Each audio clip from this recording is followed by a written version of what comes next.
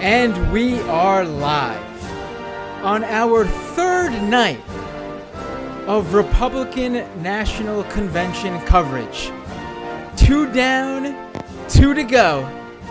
My name is Matt Binder of Doomed. And I'm Jared Holt from Shitpost. And we're going to do this. We're going to get through. Here we go, right? I mean, I can't believe we've made it this far.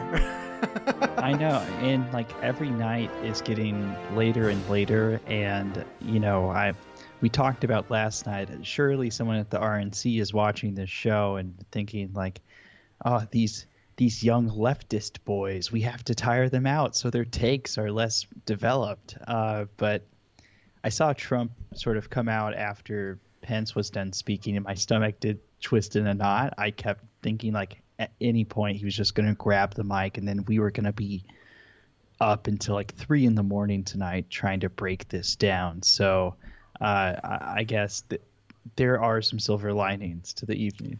Right. I could have seen him do that, I guess, but I felt like he wasn't going to pull that because he would upstage himself.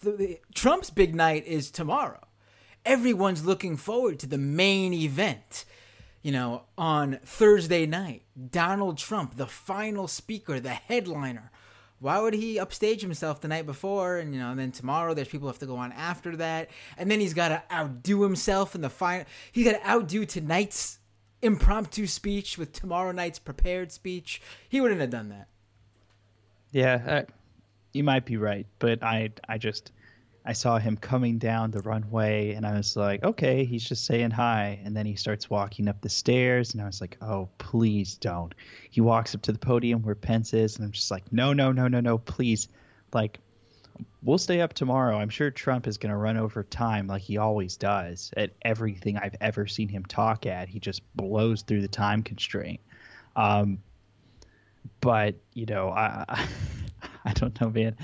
It's such a weird reaction to have to like see him walking towards a podium and just like be staring at the clock and like looking at the alarms and like figuring out when I have to wake up tomorrow to work and just being like, oh, come on, please, just like this once, I'm begging you, do not talk. Right. Yeah. It's tomorrow. We'll be up late. I can assure you. Tomorrow. I mean, what is it right now? We're starting. Pence went what? It's like 11:15, 11:20. By the time we got this feed up, it's 11:30. Tomorrow we probably won't get started till I'm going to assume midnight.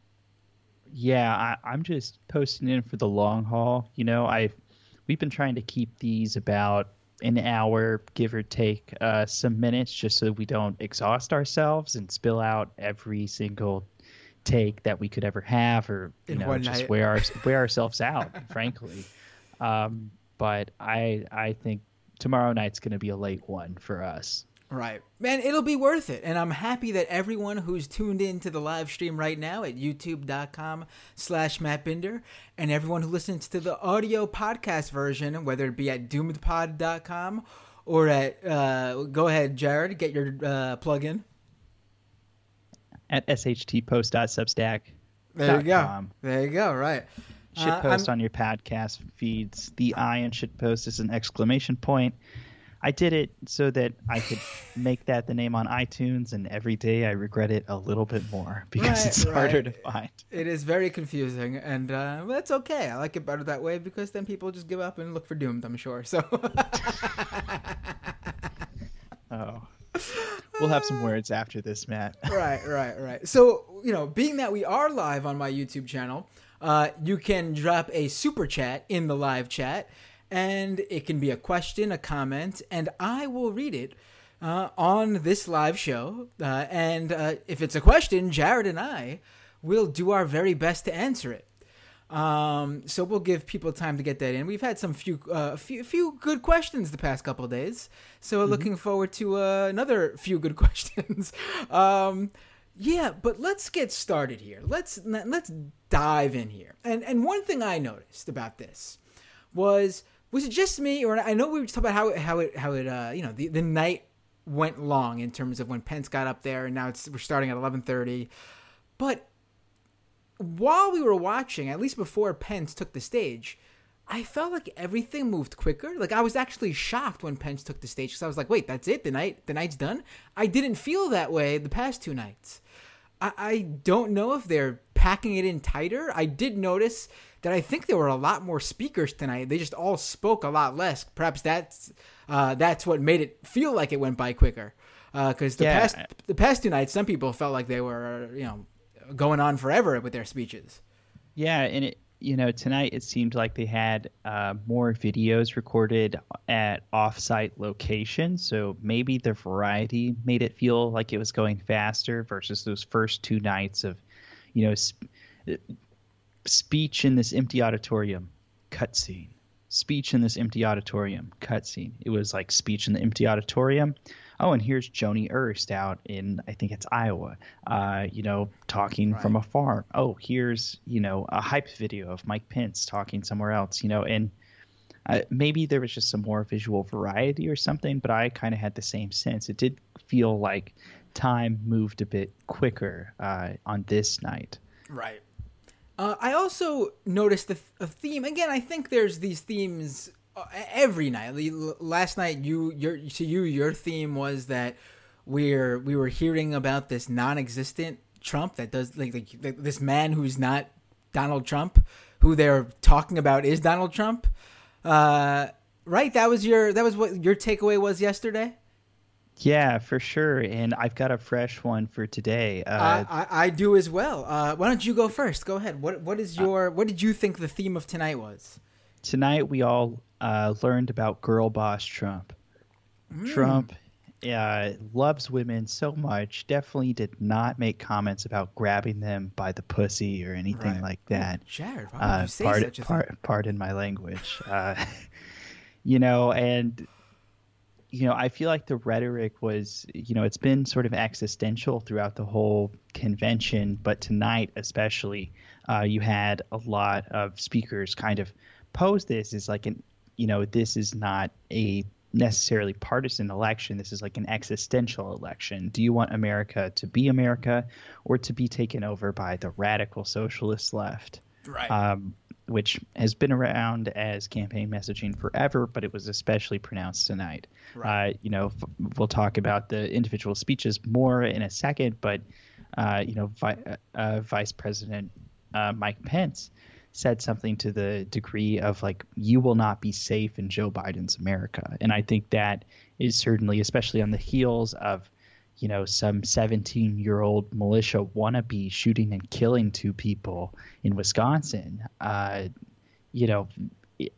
it's alarming to me. Right. And your first half there about the it being Women for Trump night, I guess that's a great point. I really I think probably subconsciously I felt that, but it didn't occur to me that was a theme. And looking through this guest list, it seems like there were a lot of Republican women, I should say, on tonight's show broadcast. So that certainly was a theme. But on your second half, that's where I was sort of feeling the night went. And furthermore, actually, my specific theme that I felt tonight was that the election was the challenger, Donald Trump, versus the incumbent, Joe Biden.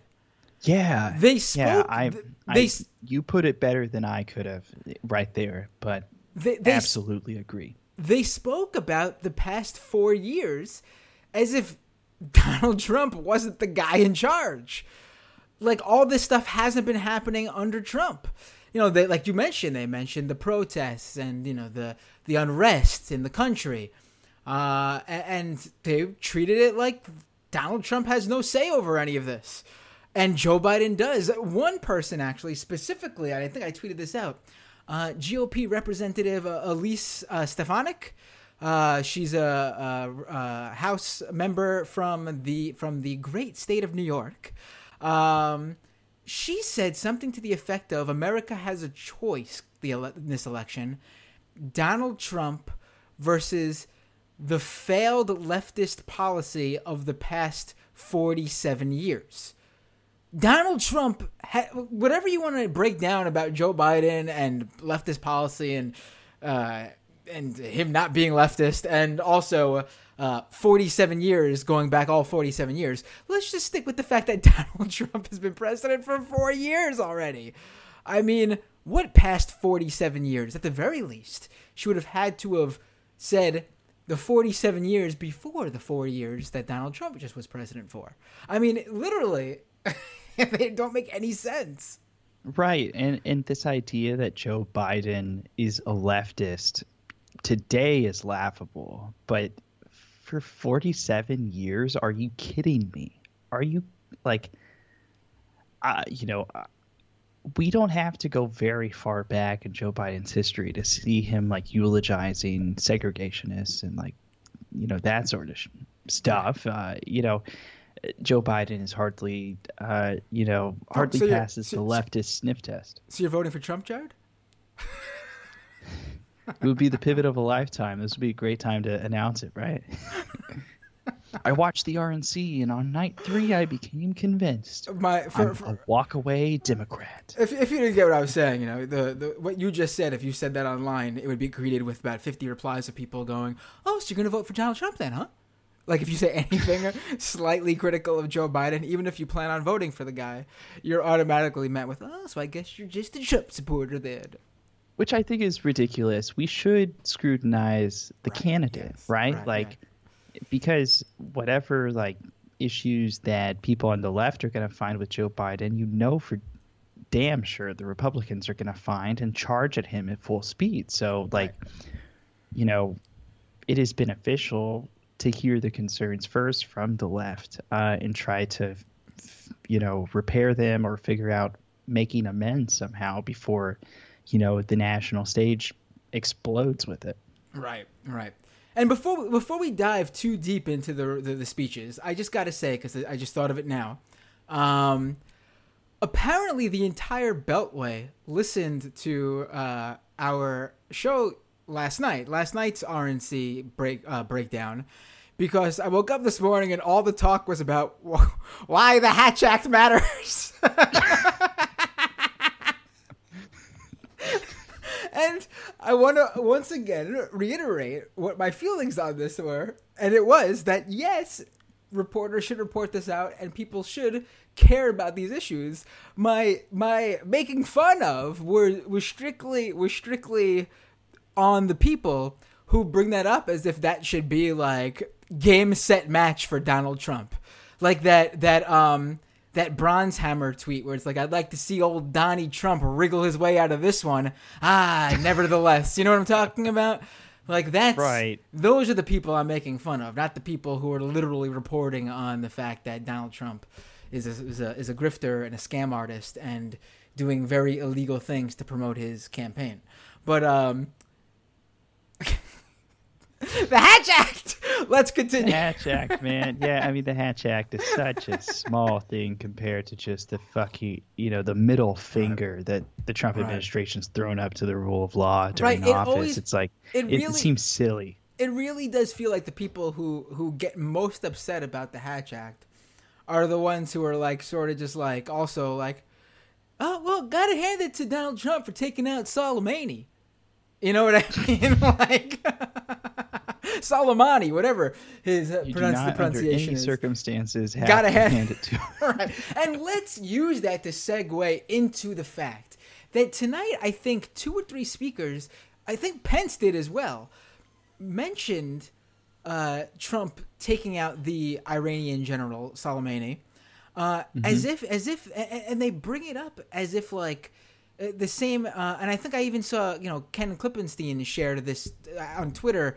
I was thinking about it before him, Ken. I'm not stealing your thought, but I'm just saying that we had a mind meld where they sort of treat it like the American people will hear that and go like, just like how Obama took out Osama bin Laden.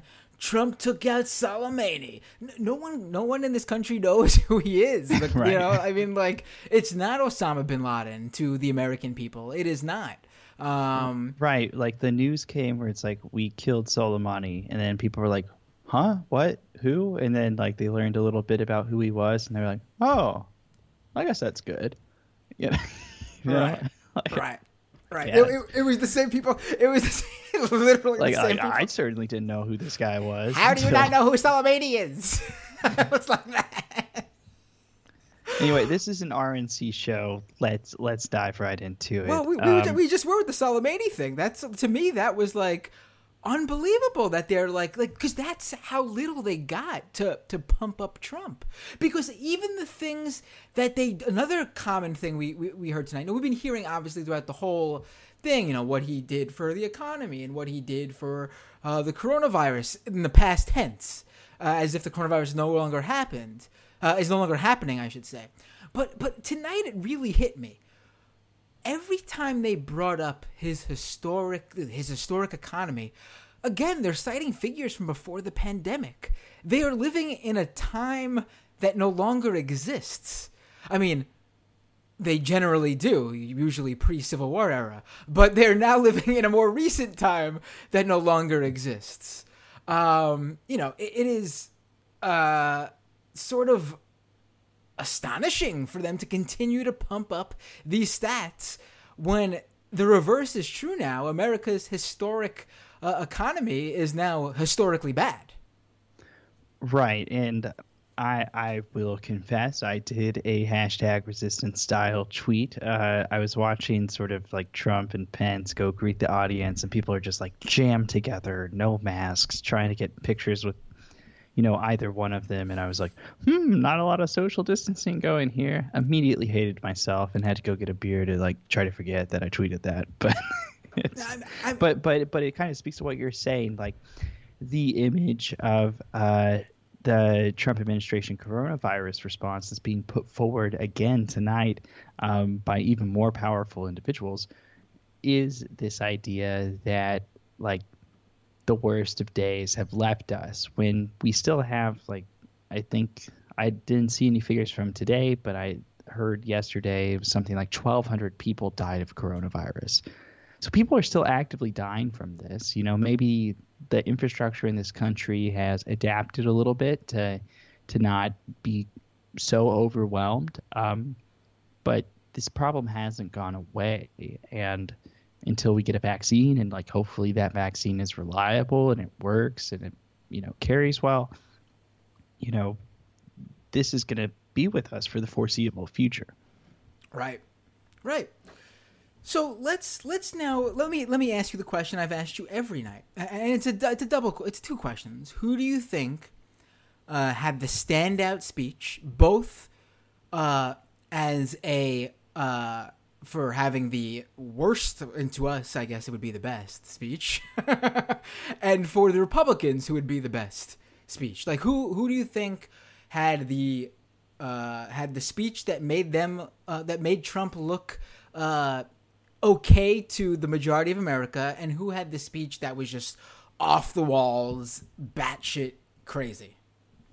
I think my personal favorite speech was Kellyanne Conway's, if only for the line that she said, limited means does not make for limited dreams. And I like died inside, where it's like, oh, you're telling me that if I have like $3 in my bank account, or like I'm one medical emergency away from like total bankruptcy, that, you know, that's not a limit on maybe things I want to pursue, like a higher education or a new job path or something. Like, it's just so ridiculous and like condensed into the dumbest little tagline. So I got a lot of kicks out of that.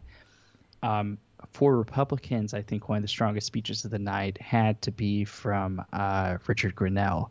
I think his words on foreign policy, his offer to speak out against the foreign policy of prior administrations, even conservative administrations, as like a failure in an effort to export democracy across the world, I think resonates with a lot of public opinion in this country, and it's something that a lot of politicians don't want to talk about. So anytime someone in the room can kind of talk about the elephant that's standing there, and do so to support Trump, I think that's going to be advantageous to them. Right. I guess it was this, thinking about it. It was a strong speech, I guess, if you don't know who Richard Grenell is. Exactly right. I mean, this guy would think that most people don't. Right. Which is sort of the thing. Right. So that's why we're going to educate them right now, Jared. For people who are unaware, the guy who was talking about the failed foreign policy of previous administrations, even Republican administrations, specifically the Bush administration, because he brought up Afghanistan and Iraq. Well, I mean, Richard Grenell, this is the guy who literally worked under John Bolton and was basically was a spokesperson for Bush during that same time period, talking up the Afghanistan and Iraq wars. So good thing he's the guy to go out there and talk about it. Right, and if he wants to make amends, sure, whatever, great. I don't think that's what he's doing, Jared. I don't think that's what he's doing either. I think it's a very cynical political move. But, I think out of all of them, tonight I was also underwhelmed by speeches, like previous nights that I expected to be, like, totally off the wall. Like Laura Trump, she has been interviewed by all kinds of, like, weird fringe podcasts, has kind of, like, courted the little sideshow that comes along with the Trump movement on behalf of the campaign. People like Joni Ernst, people like that Madison Cawthorn kid. That guy's a load of work. I kind of expected things to be a little bit more intense. Right. They were underwhelming, especially Laura Trump. I'm gonna disagree with you on Madison and the kid who's about to become the youngest congressperson in history, I believe. Right. We'll get to him in a second, but yeah, Laura Trump was definitely underwhelming. I was expecting her to, like you said, she's basically how much the Trump campaign pays her close to $200,000 to basically be their main media spokesperson or liaison. Like, she's constantly out there doing interviews. She's the host of their live streams whenever they do official campaign live streams. She is like their what's his face, the guy who used to host American Idol. I'm having a mental block. Ryan Seacrest. She is their Ryan Seacrest. Thank you. So I expected her to really, obviously Ryan Seacrest, if he went out there and talked up the latest conspiracy theories and spread misinformation every night. But I expected her to go up there and sort of steal the show with just her, whatever she would say. And she didn't do that. In fact, I would say her speech was probably one of the more forgettable ones. Joni Ernst, also I expected her to be a little bit more off the wall, but she lost she lost the stereotypical Karen hairdo, so that's why she's probably her brain is now forming fully. For those who don't know, Joni Ernst used to have like the short Karen hair, the classic hairdo that you see the typical Karens have. And now she grew it out. So, I guess, some air is getting through to her. But anyway, one thing she did say that was funny to me was that Joe Biden is going to, ban animal farms and ban animal farms, right? Wasn't that what she said? Ban, and abolish fossil fuels. Which the last one I'm all aboard. I know the first one is probably not come entirely, but the second one we could totally 100% do right now. We should do it. Let's do it.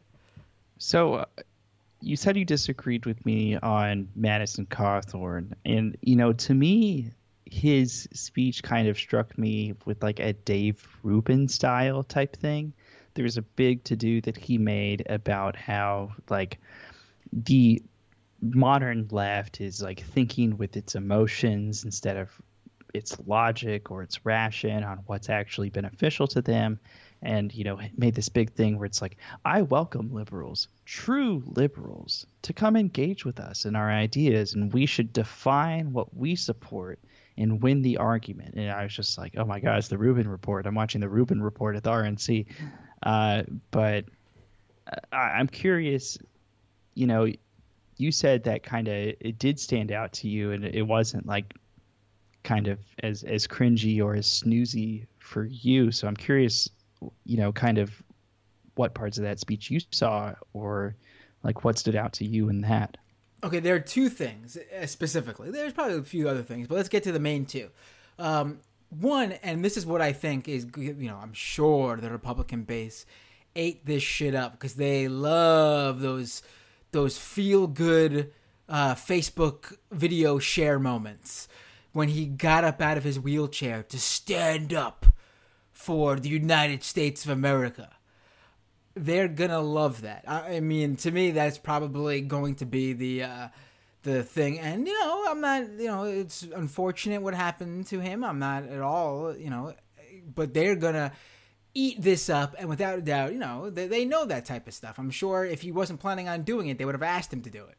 And the second thing was, and this really struck me. This might be the moment that sticks with me specifically. Here you have this guy, a Republican, has the typical young Republican look, the fash haircut, the preppy young Republican jawline, and he's up there on the stage, and he has the audacity to talk about, you know, how the Republican Party is going to is the one that truly represents Martin Luther King Jr.'s dream. And this is the guy, and he went on to talk about MLK's dream and to judge a man by his character, and that's what the Republican Party stands for. And as he's saying this, all I could think of was the guy who's name dropping MLK's name on that stage is the same guy who a few weeks ago was outed for having posted on Instagram a year or two ago photos of him visiting the Eagle's Nest, and talking up how what an honor it was for him to be where the Führer was, and how the I think he called him like the ultimate evil. But you don't say it in that sort of way if you're demeaning someone. You sort of say that in a way if you are like a young supervillain aspiring to be the main supervillain. You know what I mean? It was just, and he deleted the post because obviously there was, you know, when you do that, you know that that's not something you could spin and flaunt and turn it into a positive. And so the guy up there talking about MLK was the same guy who did that. And then also I've been seeing some new reports that just have come by that actually someone sent me as he was on stage, where he has I'm going to get more into it, so I'm not going to dive fully in right now because we don't have enough time to give this topic the amount of time it deserves.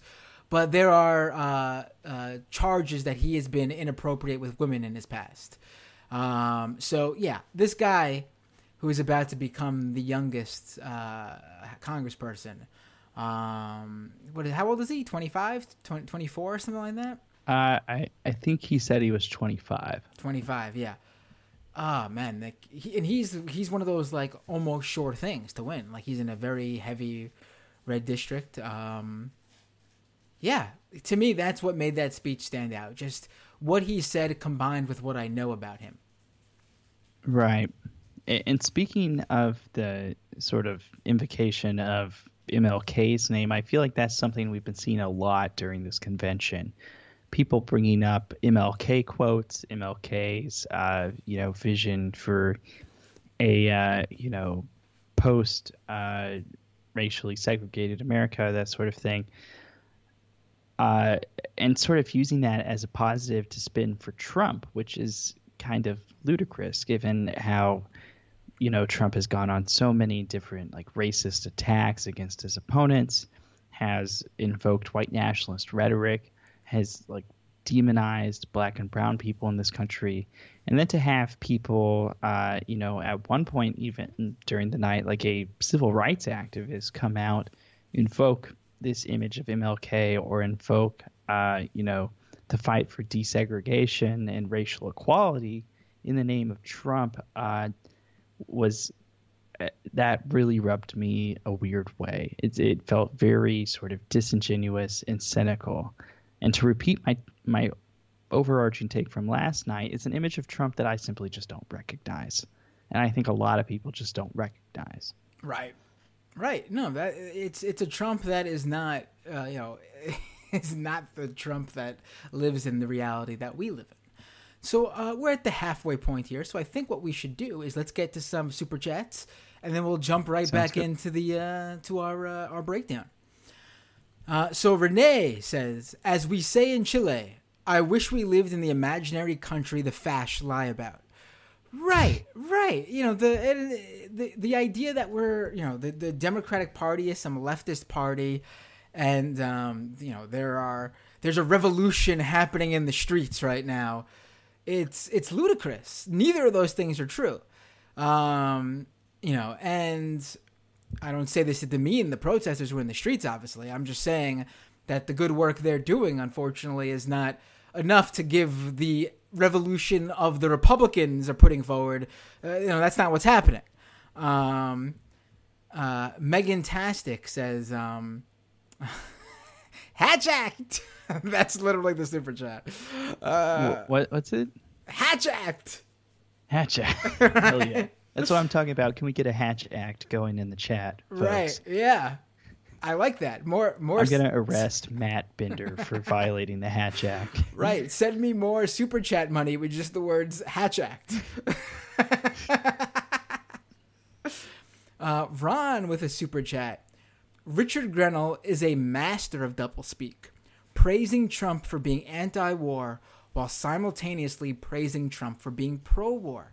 Right, this big, strong president apparently hasn't lifted a finger, according to them, right? Or has actually even brought our troops home, which is also a lie. In fact, he has sent more troops. It is true that Trump hasn't really started any war of his own.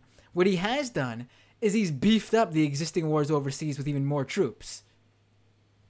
Right, and Richard Grenell also is very good at doublespeak on LGBT issues with the Trump administration.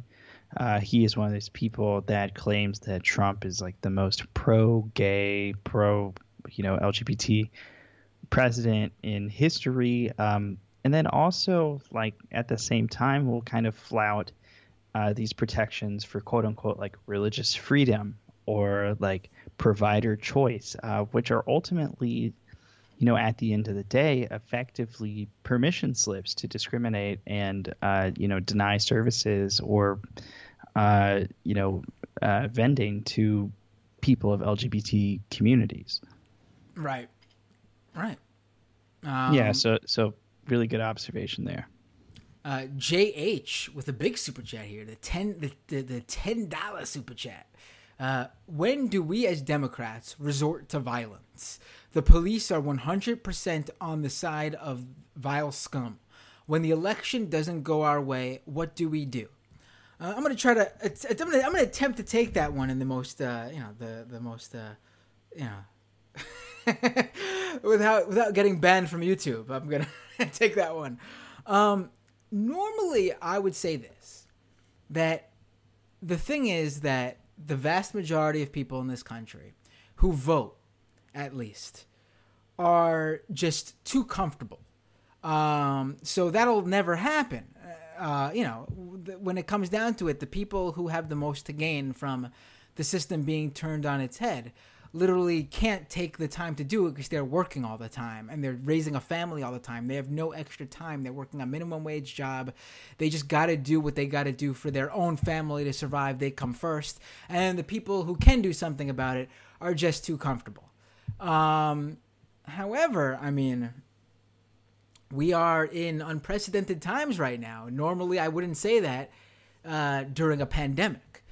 I do think that if things don't fundamentally change when those evictions start rolling through the country, I don't know what it's going to be, but I think we're going to see something happen in terms of just, you're seeing it now with these protests.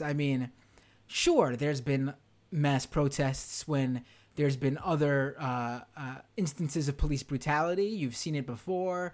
there's, Black Lives Matter started under the Obama administration. What was it, 2015?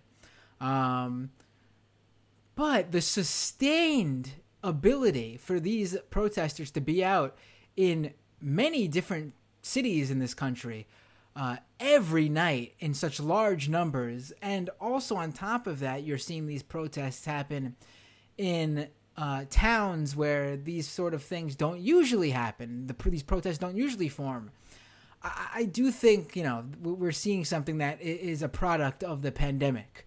I'm not, people would obviously have been upset over George Floyd's murder, and there would have been mass protests, but I think we're seeing it taken to the next level because we're also dealing with the pandemic. And, I don't know what happens in the next step, the obvious next step, which is when the evictions come through.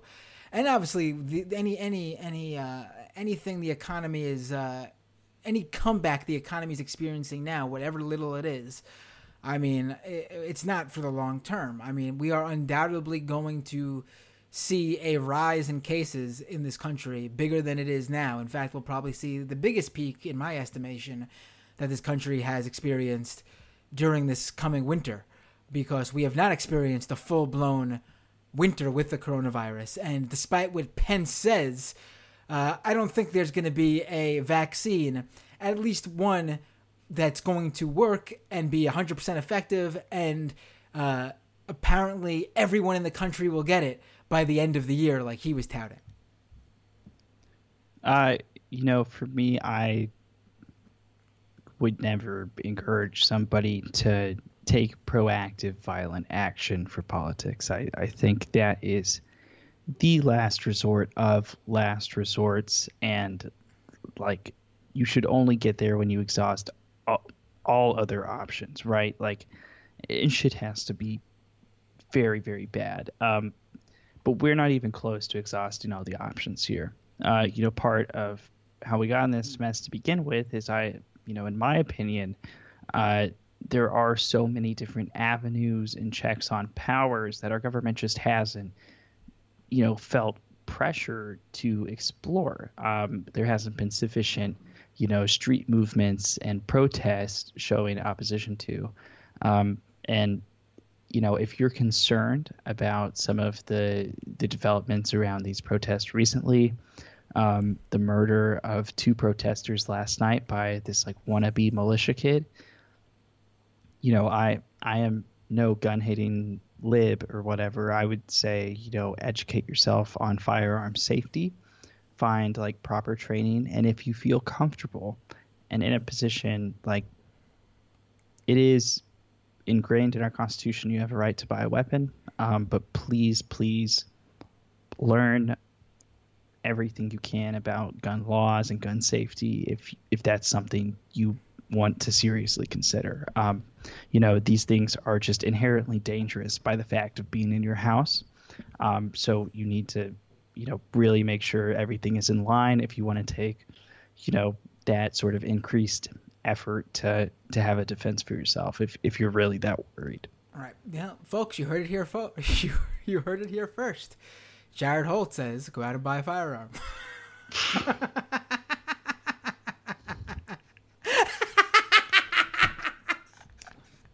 I think I made Jared a little bit uncomfortable there. I'm sorry, buddy. I'm just joking. I know. I'm pretty open about how I feel about guns. Right. Yeah. I used to actually be. And I think we should take this opportunity because I think it does feel a little bit. That sort of was in the back of my mind during the RNC today that I didn't feel the previous 2 days. This is happening, right after the events that transpired late last night and earlier today happened. I think we should take a moment to actually touch upon that because it will feel sort of weird to not. This 17-year-old man went down to the protests in Wisconsin from one state over. He's from Illinois. And what's his name again? Kyle Rittenhouse. I wrote about him today. Something like that. Yeah, Kyle Rittenhouse. I'm not sure if I'm pronouncing it right. That's the thing. And he was a wannabe militiaman who went and hung out with the local militia groups at the protests in Wisconsin. These protests were happening every night in Wisconsin after police shot Jacob Blake, 7 times in the back for not listening to their orders and approaching his car when they told him not to. Of course, that's obviously what you do when an unarmed black man is not listening to you. You shoot him 7 times in the back, right? Unbelievable. And these protests have been happening nightly, and this guy goes down with his militia buddies, armed, and he gets in some sort of altercation, and he shoots someone in the face. That person died. Then there's a video going around that shows the protesters then trying to apprehend him, and they're chasing him, trying to, stop him. They are, you hear all these right-wingers out there going, because they only see that second video of people chasing him. They go, oh, he's acting in self-defense. No, actually, it was the protesters acting in self-defense, trying to stop the guy who just murdered their fellow protester. So they're approaching him, and they grab him, and he shoots one of them in the chest and another one of them in the arm. The one who gets shot in the chest also dies. So you have this 17-year-old, and his Facebook profile came out, and he's a Blue Lives Matter guy. He really has a fetish for the cops. He is obsessed with law enforcement. And he has a TikTok video of him front and center at a Trump rally in January. And he walks up to police with his hands in the air after shooting these protesters. They walk right on by him. They just go right on by. He's just walking around with this firearm right after he's murdered 2 people just in the streets of Wisconsin. No one's doing a thing to him. No one's apprehending him. No one at all. So this morning, people online start seeing these videos from the previous night, and the word gets out of his name and his information.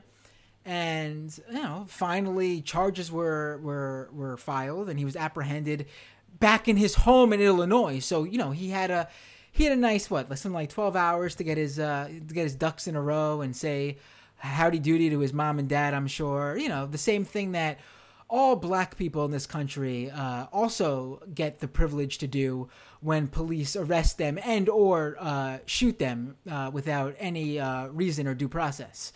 It was just a stunning thing that went on. And then right before the RNC, you have the NBA, the MLB, and the WNBA basically shut down the players who were supposed to play tonight, a number of them being teams from Wisconsin, just going on strike basically because of this police shooting. And I'm sure the militia shooting added to the whole atmosphere that made them feel like they needed to take a stand. Right, and you had all day, even after it was announced that the shooter was receiving first-degree intentional murder charges, which for, first degree is a hard murder charge to stick. I'm no lawyer, but, I would imagine law enforcement found something when they arrested him that, kind of got the premeditation part, sealed up. I find it hard to imagine they would go out of the gate for first degree if they didn't have something that isn't publicly available. I've also heard that they might be purposely charging him with more than they think he could possibly get, so he doesn't. I actually would usually believe that one, but I think the evidence in this case, rarely I think do you have this amount of video evidence. I mean, you have a number of social media posts where basically this 17-year-old man was going around, basically online saying how he couldn't wait to go down there and enforce the law. And, he literally drives 30 minutes out of the way to another state, one state over, to roam the streets in this town in Wisconsin with his firearm.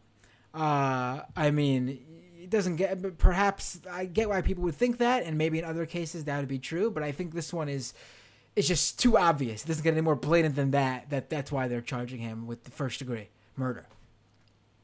And, I should say, we probably don't even have to, but was this mentioned at the RNC ever, Matt? No. Did this come up at all? No, absolutely not. Of course because, not. Well, part of it is because so many of these actually are pre-taped speeches.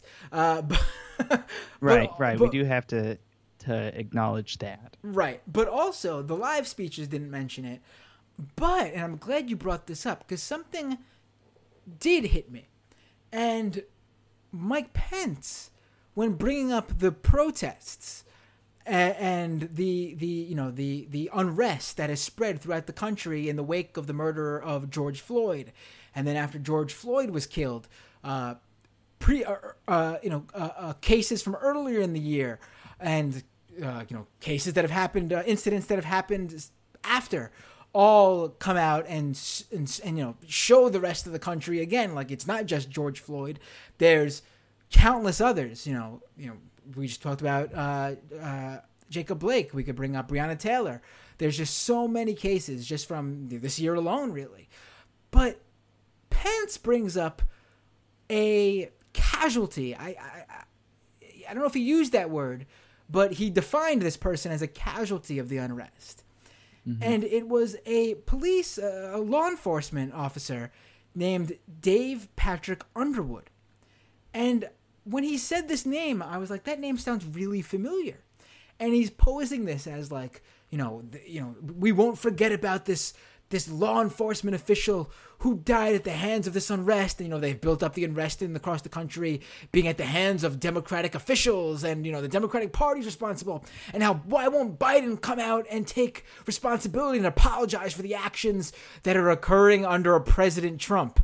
But, that's their thought process. So I was like, that name sounds really familiar. So I looked up Dave Patrick Underwood, and the second the stories popped up, I didn't even need to read them. I immediately remembered who Dave Patrick Underwood is. He is one of the law enforcement officials who was murdered earlier this year, shortly after the Black Lives Matter protests started after George Floyd's killing, who was murdered by a Boogaloo Boy. Right. He was killed by a movement, a far right-wing fringe movement that literally wants to use the protests to spark a second civil war in this country, a race war. Right, and we just had coming out in Politico today, a couple former DHS officials, spoke out and said that they have been urging the Trump administration to pay attention to right-wing extremism and try to do something about it for years, and then eventually just quit because they were so frustrated because they just weren't interested in it. So like that paired with Pence, referring to an officer that was, killed by a right-wing extremist is like an example of the unrest in Democratic-run cities. Was like at best woefully misinformed, and at worst like absolutely disgusting. Oh, definitely not misinformed. They know what they're doing. They know you can't write a speech and put that name in there, and not say, why is this name in the speech? Who is this officer? They look it up. I mean, because Pence didn't put it together, or obviously Pence's speechwriter had to look up police officers killed during the protests. And what they'll find, actually, is there's not being a single death attributed to Antifa or the Black Lives Matter movement. There's been no murders attributed to those protesters. There's been studies done comparing the right-wing violence and the supposed left-wing violence, and these studies continuously turn up no violence in terms of life-threatening, fatal injury from the left. Yet I think it's something like in the past 2 or 3 decades, it's been something like 326 people killed at the hands of right-wing extremists. It is what I think is that the U.S. intelligence hands the Trump administration this information about these far right extremist movements and fringe groups, and they throw in the details of some of these members. And what the Trump administration probably does is they run through the spreadsheet, copy those emails from those extremist groups and paste them right into their campaign mailing list. To be quite frank, I mean, it's. I mean, the DOJ has cracked down on some like really, really intense neo-Nazi groups, but the job is far from done. By the time the DOJ, after El Paso happened, white supremacists shot up. I think it was a Walmart. It was kind of like the same situation we're seeing with QAnon now. It's just like you're putting the toothpaste back in the tube, man. Like you're just not going to do it. You're too late to this problem to like really nip it in the bud, and now you're just doing cleanup work. But that's a whole nother conversation for another night. And to connect Pence's speech, though, with the what happened, even more directly, connect Pence's speech to what happened earlier. There are still Boogaloo groups on Facebook. And even though Facebook apparently has deemed them to be a dangerous organization, which under their policy means that they're not allowed on their platform, but there's still Boogaloo groups on Facebook.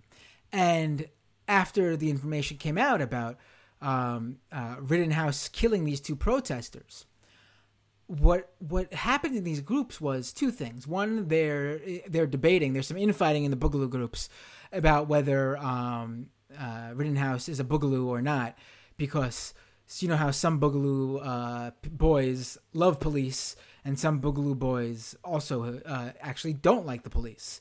So there is some disagreement there. But one thing that they were fully on board with, from what I've seen, the screenshots I've seen and what I've seen in these groups, is that they're heralding him as a hero because his actions, committing these violent acts at the protests, get them one step closer to their dreams of a second civil war. So Pence is basically trying to sugarcoat or at least ignore the idea that the officer who died that he mentioned in his speech was killed by the same people who was killed by someone who looks up to who is being looked up to as a hero to the same groups that killed this officer. It's like geez, I mean, when I heard him say that name and I looked up who that officer was, I was just like, wow, could your timing be any worse with this? Really, I mean. Right. So it looks like we've got somewhere in the ballpark of like 10 minutes left. So I'm just going to run through, any sort of things I thought were notable that we heard during the night that we didn't talk about as main topics. There was so much talk of these protests happening in major American cities like Portland, Seattle, etc. We had Scott Dane, shout out to the loggers of America. We love our loggers, folks. His brag on Trump was that like Trump cut the red tape around, I guess, like protected forest area, which he also, just like the Maine lobster fisherman yesterday, was like admitted in his speech, like, oh yeah, we don't like cut trees down in that area anyway, but like, thank goodness now we're not like forbidden from it or something. I might be misunderstanding that, but that's kind of how it came across. He blamed Obama and Joe Biden for wildfires. Yeah. Which is funny when you actually understand the science of why California is literally burning at times and wildfires are becoming more prevalent in that state. When you understand the science behind it and the contributions from climate change, it's actually quite the opposite. Donald Trump is, if you're going to blame a sitting president for wildfires, it's the one who's denying the causes of these wildfires. One of my favorite lines was from Senator Marsha Blackburn. She said that leftists want to cancel the police officers. So I'm picturing like all of these, abolish or defund police movements that are going on, and these discussions that are happening within sort of the broader progressive left as being reduced down to like tweets that are just like, LA Police Department, you're canceled, bro. Like, I for some reason I just got this like very funny mental image in my head. I may be alone in that. I always go around canceling the police. I walk down the streets of Manhattan and I see a police officer walking by and I just canceled. Just canceled. That's what I do. Yeah, and then you get to take his badge after that. So it's true. It's true. I have in my desk right here just a pile of NYPD badges that I've and there's nothing they can do about it. Obviously, they just that's what happens. They're canceled. What are they going to do? That's what happens in Democratic-run cities. Bill de Blasio has deputized everyone to just basically cancel police officers. Uh, Sister Dee Dee Byrne, Right. I'm gonna get it wrong. She's not like a nun, is she? I'm not familiar with Catholicism at all. She. I mean, I don't know if she is a nun, but there are nuns in the Catholic Church. That is a Catholic thing. She's like a superior or something. But are you saying that she wore the nun outfit as a lie? Like, I'm familiar with what you're talking about. No, I mean, I'm not saying she's lying. I'm sure that she holds the position related to the church that she says she does. But, between Lou Holtz, no relation, and, a couple other speakers, this was also a night where they went really hard in on Biden and Harris about their support for women's reproductive health, calling them the most anti-life presidential ticket ever on the ballot. So I thought that was certainly notable, especially because the anti-abortion movement is still such like a huge animating force in right-wing politics. This is going to resonate with a huge amount of the base. But and I could say this as technically still a Catholic, but I have experience. You might not know this, Jared, but I am a former altar server. I didn't know that. Oh. And I can tell you from experience that while the Catholic institution is very conservative, a lot of Catholics are Democrats. In fact, I would say the majority of Catholics, and it's not like, it's not like something that's like, 90%, but something probably that's like upper 50s to 60% of Catholics, I think I've seen statistics like that, are Democrats. It's not like the evangelicals where they are, you are, this is a religious, entity that votes Republican. Catholics aren't like that. I mean, to be fair, also, the evangelicals don't hold Catholics in very high esteem. So, because Catholics, I guess, are sort of looked at as the as the elitist of Christianity, because they're all from those, a lot of Catholics in New York. So I don't know who they're appealing to there, especially if you have someone like Joe Biden on the ticket, who, one thing Catholics also like is a Catholic to vote for.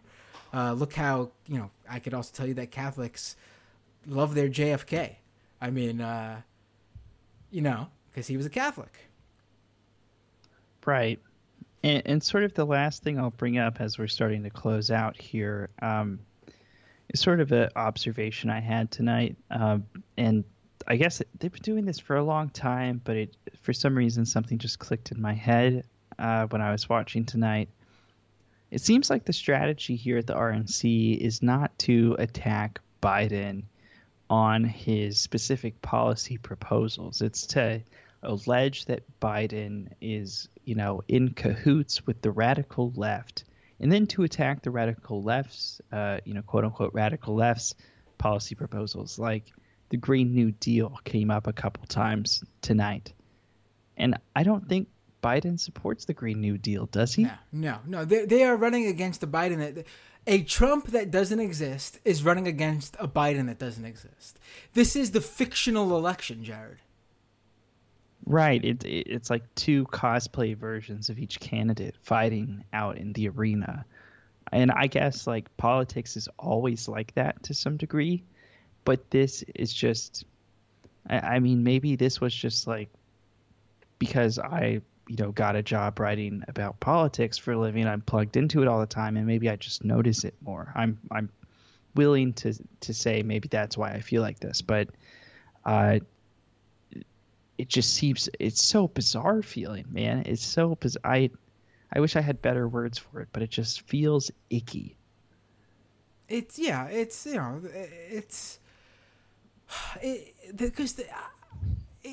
so the whole thing is bizarre, man. Like the whole thing is just crazy. We're in the third night of an event that basically is talking about a version of the president that doesn't exist. a version of the economy that is no longer and hasn't been for over half a year now. They're talking about a country that doesn't exist. They're talking about an opponent in the presidential election that doesn't exist. It's ludicrous. I mean, Pence was quoting Bernie Sanders to attack Biden. It's like, yeah, but Bernie lost. That's the thing here. You're Bernie lost because Biden's not going to do what Bernie wants. I wish what you're saying is true, Pence, but it's not. I mean, it's not. To some extent, some of them know that, and they're just saying it because they know their base will eat it up, and they're taking advantage of the people who they want to vote for them. And then I do think there are people who don't. I mean, Republicans often do not get the intricacies of the ideological spectrum. That they just look at it as black and white, Republican, Democrat. And it's sort of true that I guess people on the right, I guess unless you're like a Richard Spencer who gets so upset that your party isn't racist enough that you leave the party. But the various right-wing spectrum from, the center right all the way to the far fringe right usually end up just getting on board with their party's decisions. Whereas the left, from center left liberals to, the progressive wing to even the far left, and you have various different subgroups within all of those, they get more, they have a little bit more infighting, I would say, and don't all, hop aboard the same train in the end. And Republicans never seem to pay any attention to that. They never voice any awareness that exists. It's all just, Bernie Sanders and Joe Biden are the same person. AOC and Nancy Pelosi are the same person. I guess the only people who are different to them are like Ilhan Omar, because they would like to attack her as being an other, as a terrorist. A Muslim woman who is in office. But other than that, to them, pretty much all the Democrats are the same. Right, and nuance is not advantageous to them. So I don't anticipate that is going to change anytime soon. But I'm looking at the clock here. It looks like we are starting to round out. Do we have any more super chat questions that came in? We have one more. So let's do that one last. And there's only really two short ones. There's two more short speeches I want to talk about. Do you have like another minute or two? All right. Yeah, let's do it. All right. So one is I can never say her name, even though she's the White House press secretary. Kayleigh McEnany. I think that's right. McEnany. There's an extra N in there, actually. She did the speech that we were talking about yesterday that none of the Trump children gave. The speech that speaks to a personal experience with Donald Trump that should, in essence, bring him give people an empathetic look at him at a human level. And it was how, her it's very, unfortunate story about her history with breast cancer, but her personal experience with Trump is that when she was in the hospital after undergoing her surgery, the Trump family, including Donald Trump, called her to check on how she was doing.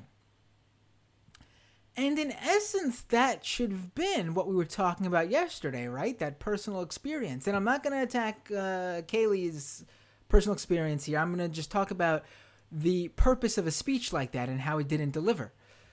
Usually you then take that personal experience and pivot it into how it translates to the broader country. She didn't do that. It was just, this is what happened with me. And that's why I like Donald Trump. Do you know what I mean? It was bizarre. It wasn't like, when the Joe Biden videos and speeches talk about the loss he suffered, it usually then segues into, so Biden knows what it's like for those families who lost loved ones during the coronavirus. Biden understands what it's like to lose a young child to gun violence in a school shooting. because he lost a young child in a car accident. Joe Biden there was none of that. It's almost like her experience is so unique that there's no way to really translate it to anything else Trump has done. Right, exactly. Like it was a very it struck me as still a very insidery kind of story. This wasn't Trump just like checking in on a random American that he heard about and cared so much about. Like this is somebody who was still very much in like the Trump world orbit. And it's like, I'm friends with Trump and he called to see if I was okay after a major surgery. And it's like, well, it's kind of a low bar, Right. Well, if one of my friends had a major surgery, I would probably try to check in on them at some point. But right, that's another really great point. Just me. Right. Exactly. Right. And then the last person I want to talk about, just because I don't really think his speech was anything special, but I think we'd be remiss to not mention him on a night where he had his big speech, and that's old Dan Crenshaw. Just want to put him out there. I mean, every time I see that guy, all I could think of is just how angry I am that he was given a platform on a very popular network television show because they made a joke about him and he whined like a baby about it. So they felt like because of his veteran background, they needed to apologize and put him on air to sort of make him feel better. What was the joke? Wasn't it that like Dan Crenshaw lost an eye trying to suck his own dick or something like that? It was something like that. I think they called him a pirate or something like that. I don't even remember what it was because it was so lame and silly and unimportant. Yet the party that loves to shout down cancel culture and every comedian needs to be edgy, and I hate the snowflake comedians that are too afraid to do that, to say what they want to say. They were the first ones to cry about Crenshaw, It's always how it is, man. It's freedom from speech, not freedom of speech. Right. So, all right, we got 2 super chat questions here right now. Renee, thoughts on Chicago boy Charlie Kirk's opening up for fascism with his constantly shrinking face? Well, that was on the first night, Renee. I guess you missed us the first night. Yeah, I mean, all I have to say about that, really, I don't really remember what he said too much now that we're in day 3, but I was a little bit, I think I said this that night too, I was surprised that they gave him the opening slot there. I think that was a big, I think that shows, I guess, how much at least the Trump family views Charlie Kirk as perhaps a future big name in the party. Yeah, I definitely agree with you, Matt, there that like that opening slot, I mean, that's a primo slot, and Charlie Kirk got it and then he used it to ramble on about Trump being like the bodyguard of Christians, or not Christian, but Western civilization.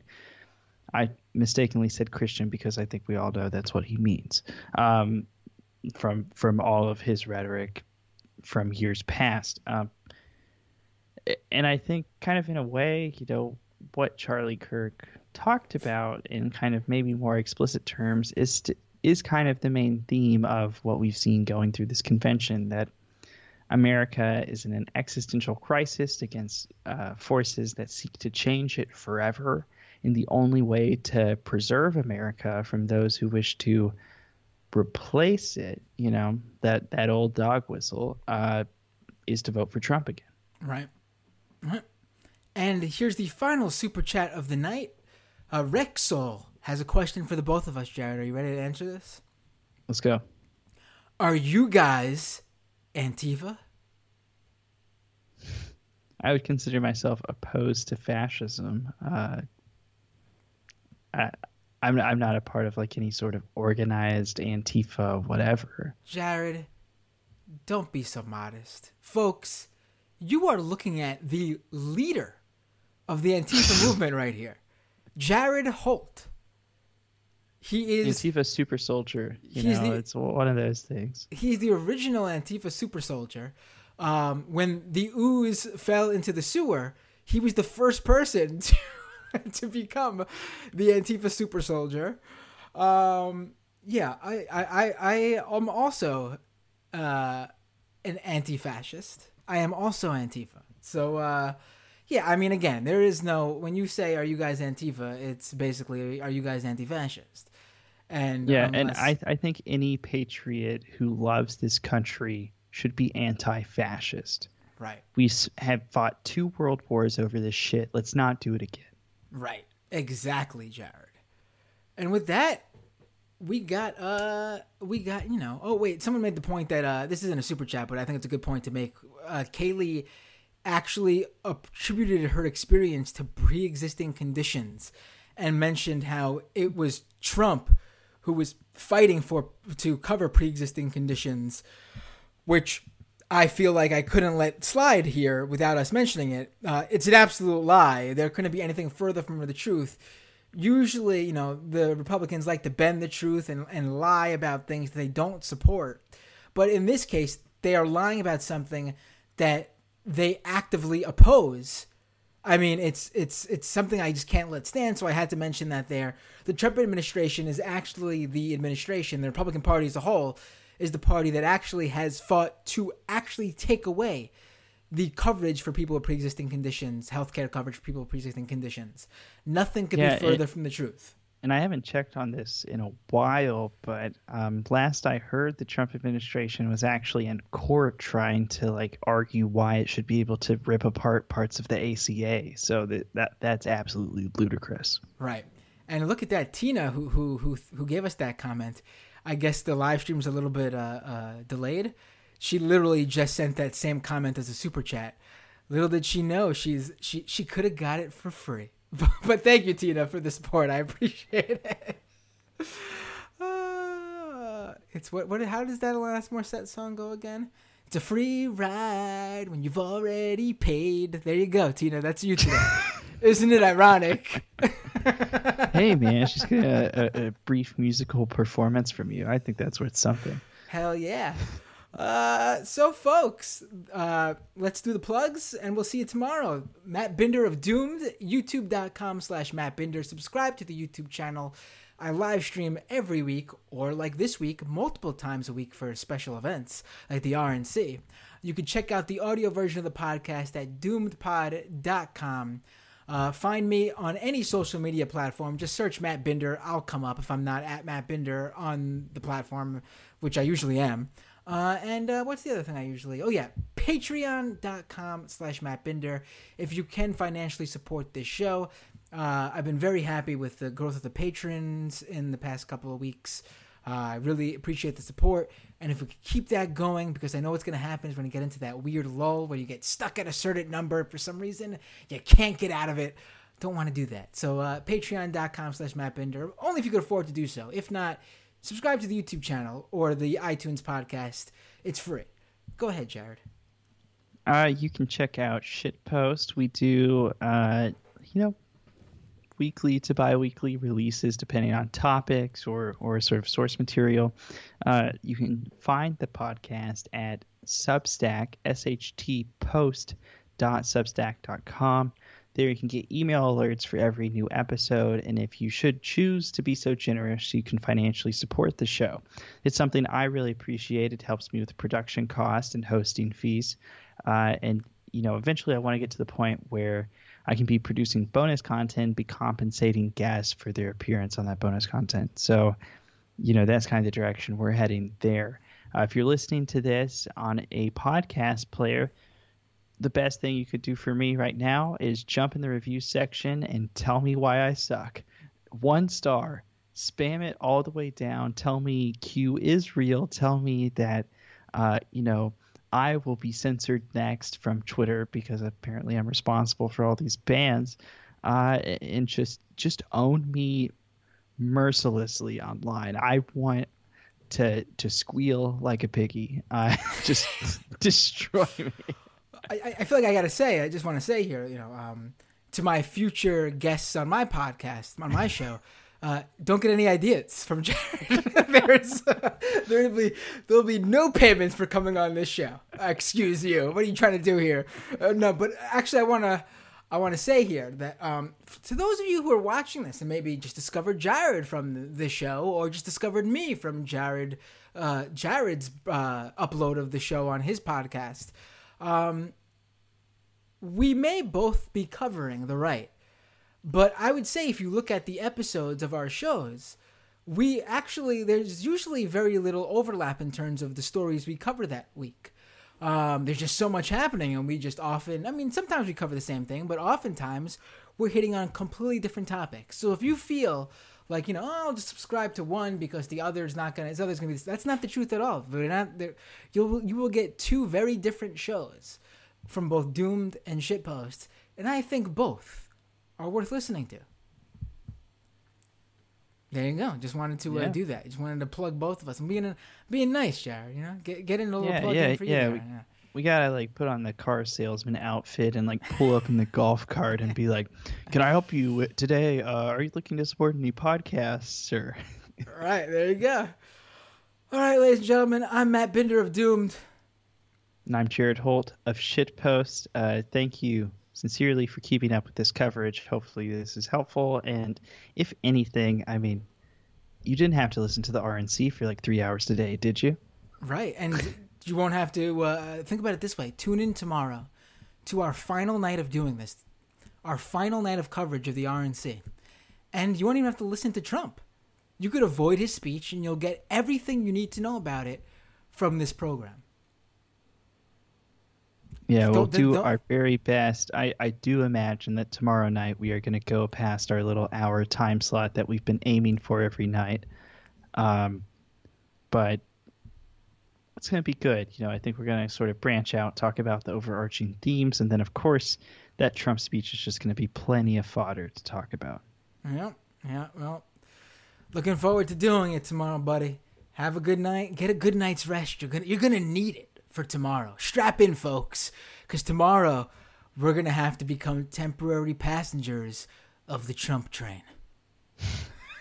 All right. Take care, everybody.